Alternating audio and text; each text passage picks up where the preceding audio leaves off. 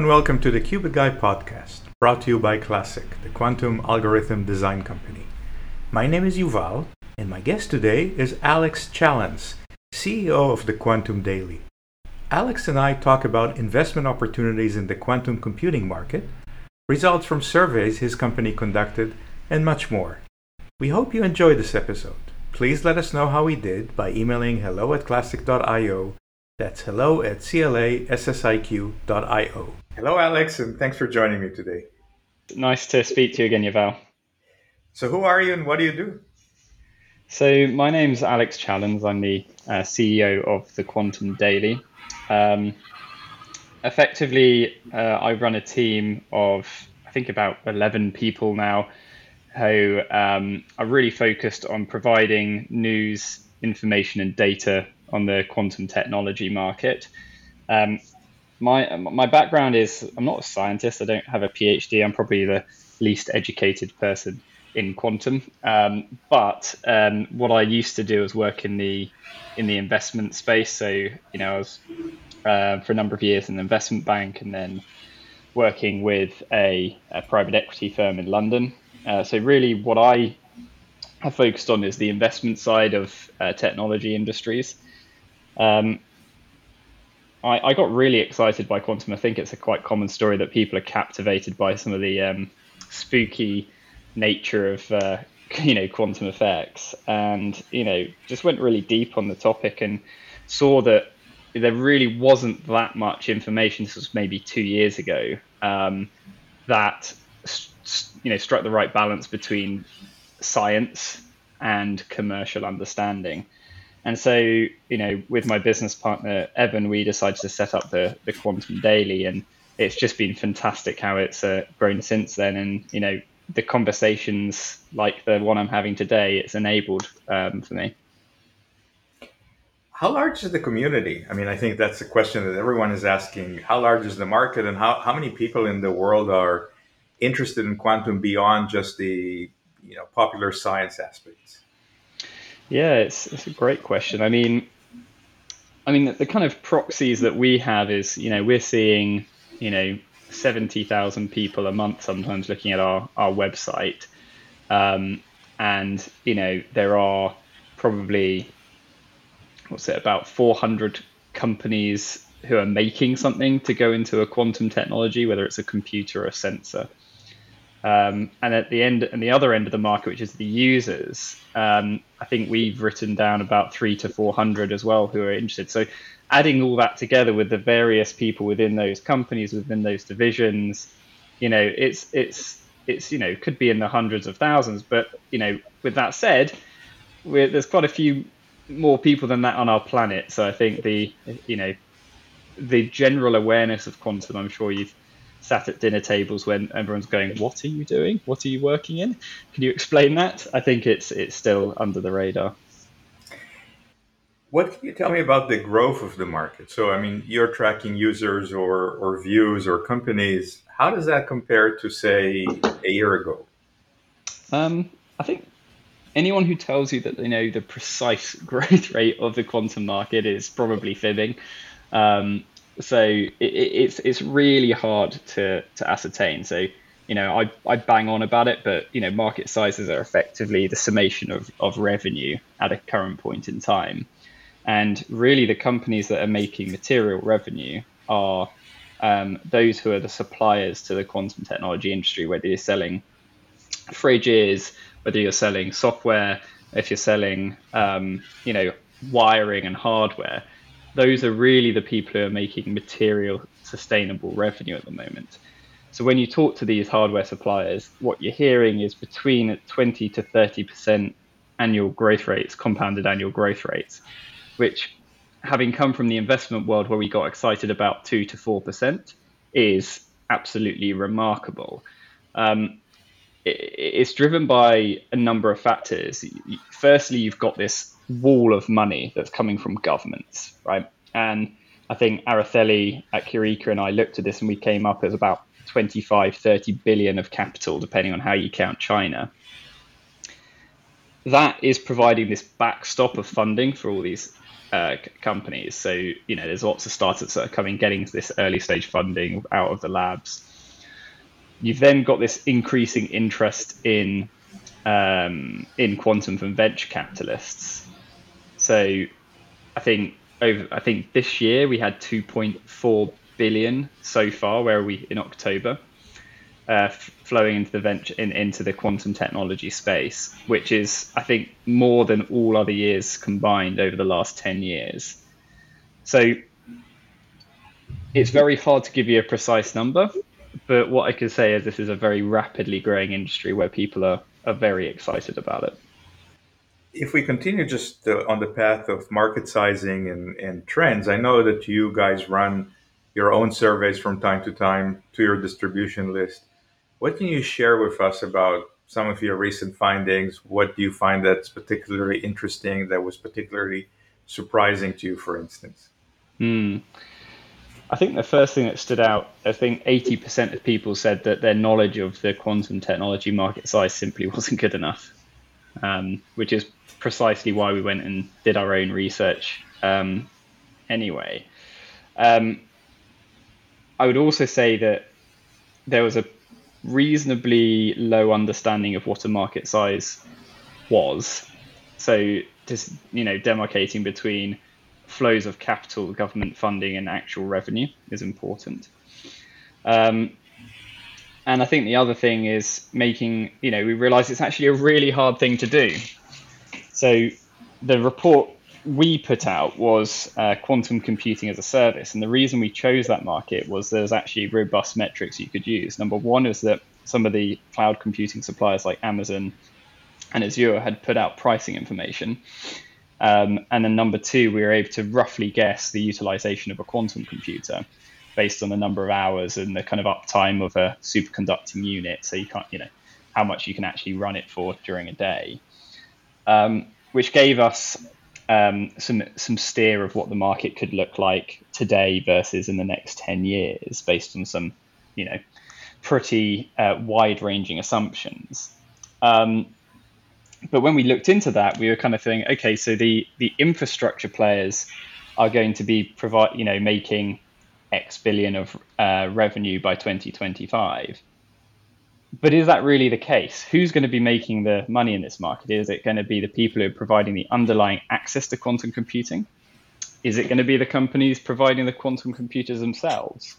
Or is it going to be the companies, for example, like Classic, who are providing the application layers and the software and the translators for the quantum computers? I think the answer is everyone, but it's quite difficult to disaggregate which ones are going to do well and which are going to be growing more rapidly. So unfortunately, the answer was it's a really complex problem, which we're all still kind of working through. I know Bob, who you spoke to last week, did a great study with QEDC around getting survey level information. And, I think he was very open about it that, you've got to be really careful around how you read that data. But let's see what we can find out as we see some of these public companies having to publish results around revenue and profits.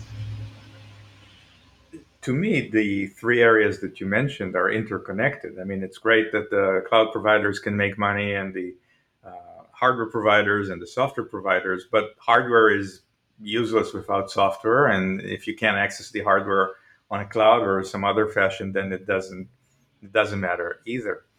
Um, I do want to ask you to put on your investor hat. I mean, I'm not asking for stock picks, but what would you think that are underserved or underinvested areas in quantum right now?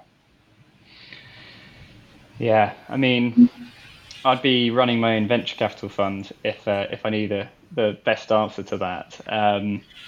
It's a challenge. Where I have been particularly interested, and this has become because I come from a private equity rather than a venture capital space, is where there are companies that will do well irrespective of the shape of the market. So at the moment, most of the capital has been from venture companies choosing a quantum hardware company and investing heavily in one qubit implementation.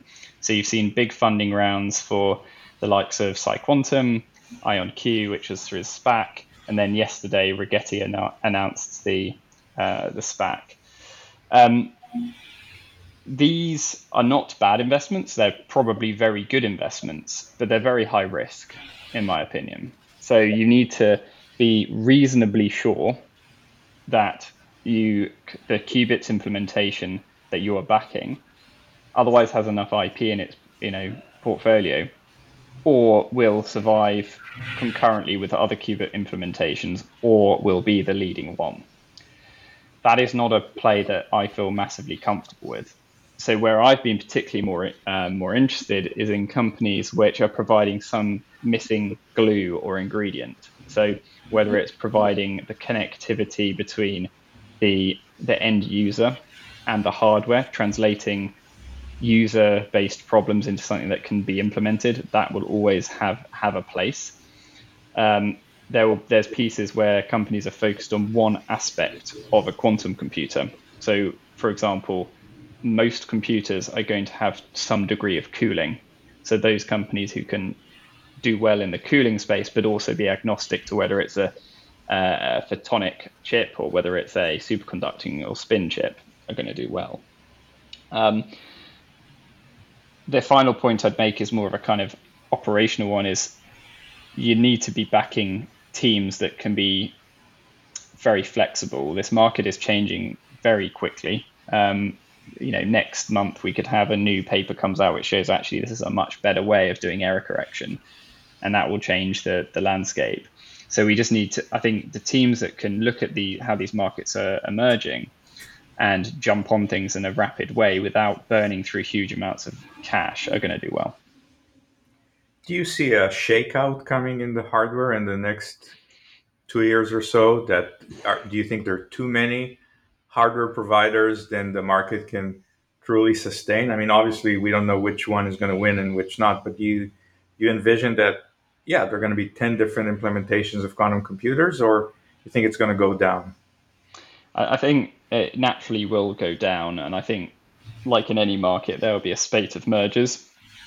The question will be if the kind of players, which are still technically startups but really are scale ups, will have sufficiently differentiated technology that they can survive without being acquired by a Google or an IBM or an Amazon. That is very hard to predict and depends on the arc of the technology.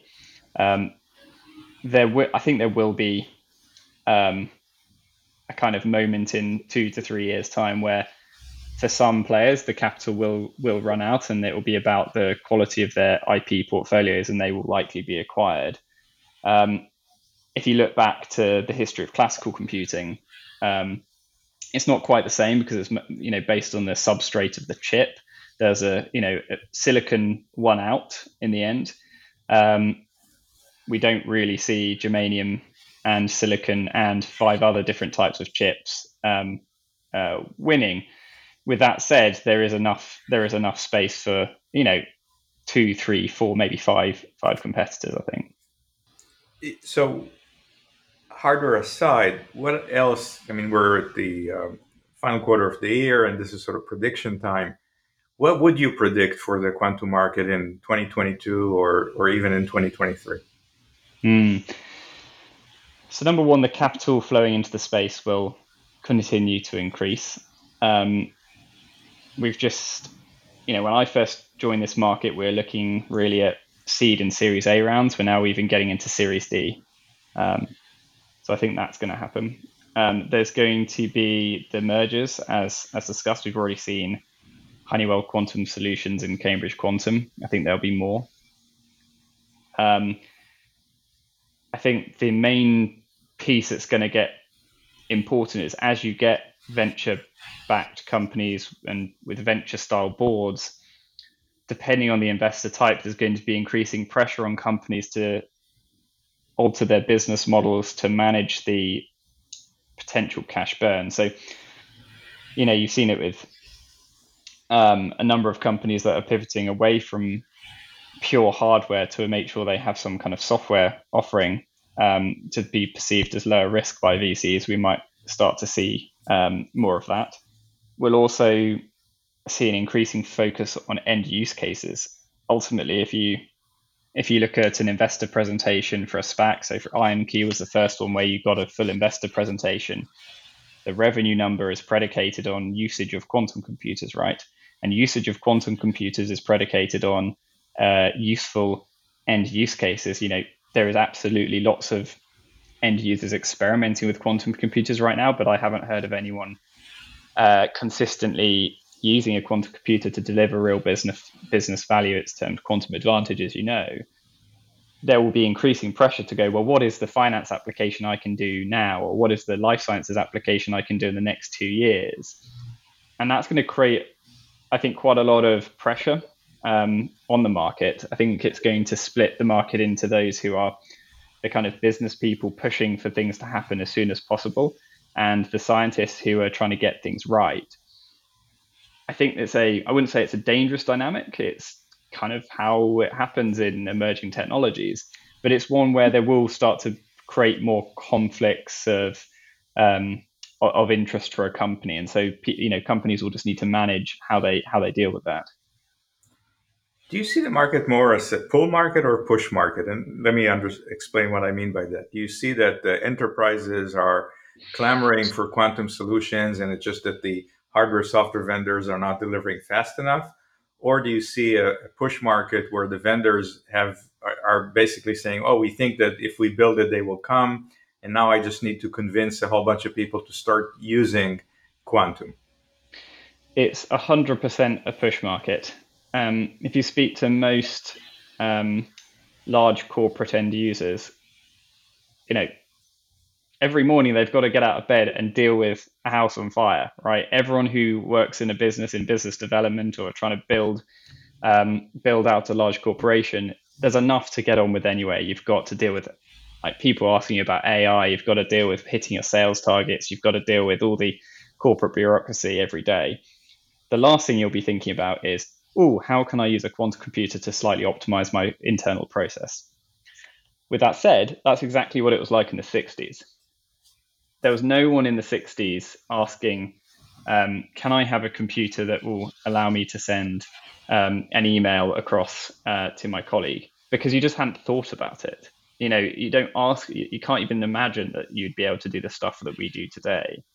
And so the question is right, but defunct, I guess, because, we will only know what we can do once we have useful quantum computers, and people just don't know how to think about that yet, myself included.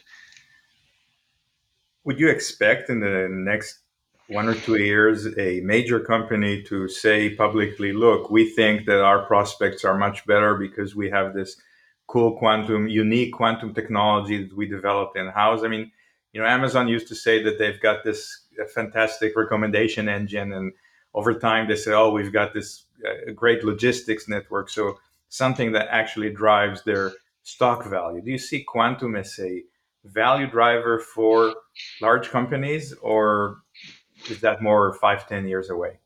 I think what will happen is it will be the secret that sits behind a more commercial claim.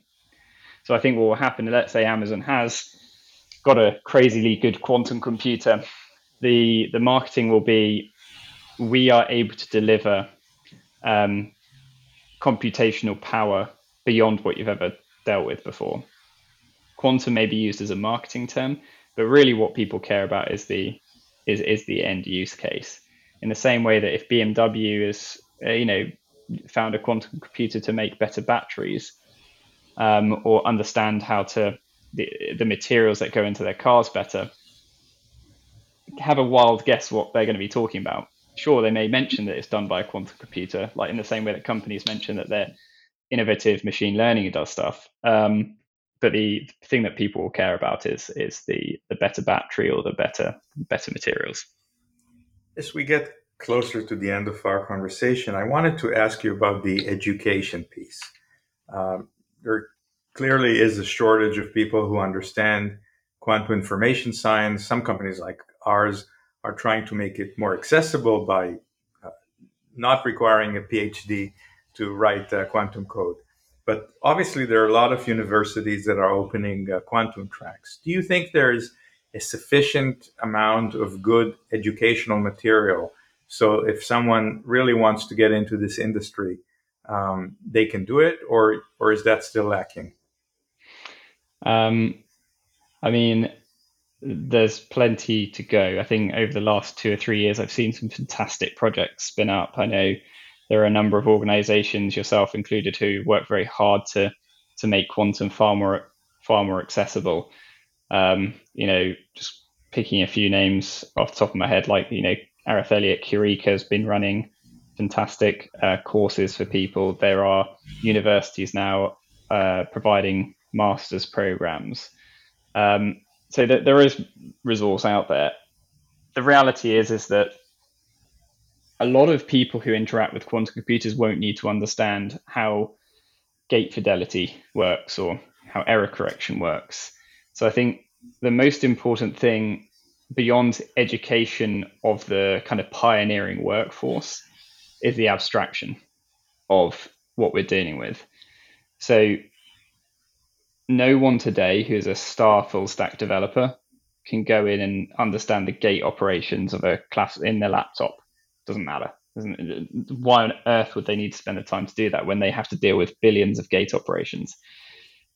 That is how it hopefully will be in quantum computing, and that the early pioneers will have a full understanding of where you need to place a cryo CMOS chip to make sure it operates. But in 10 years' time, that's going to all be irrelevant. It will all be about what are the use cases that you can get out of this application that you access online in a web browser, and what does it deliver for real world customers. So I think the educational part, there's so much more to go, but in a way that, some of the stuff that we'll be learning over the next 5 years will quickly become irrelevant. Alex, how can people get in touch with you to learn more about your work? So the easiest way is to actually just email me directly. Anyone who takes the time to, introduce themselves and is passionate about the industry, I'll take the time to respond. So my email is alex@thequantumdaily.com. If there are people who want to understand more broadly about our business, then we have our contact details on our website. Broadly, we cover the key news in the space, and we provide support on media. We have built a robust data platform which collects all the open source information into an intelligence engine, which allows people to understand the market. And then when people have specific questions, we can jump in and help on a consulting aspect. And so we're proud to have customers from all over the world working with us. So if any of that's interesting, we're very happy to have a conversation. That's great. Thank you so much for joining me today. No, thank you. And thank you for hosting such a fantastic podcast. We need more people like you doing this and making sure people understand the industry. So thank you.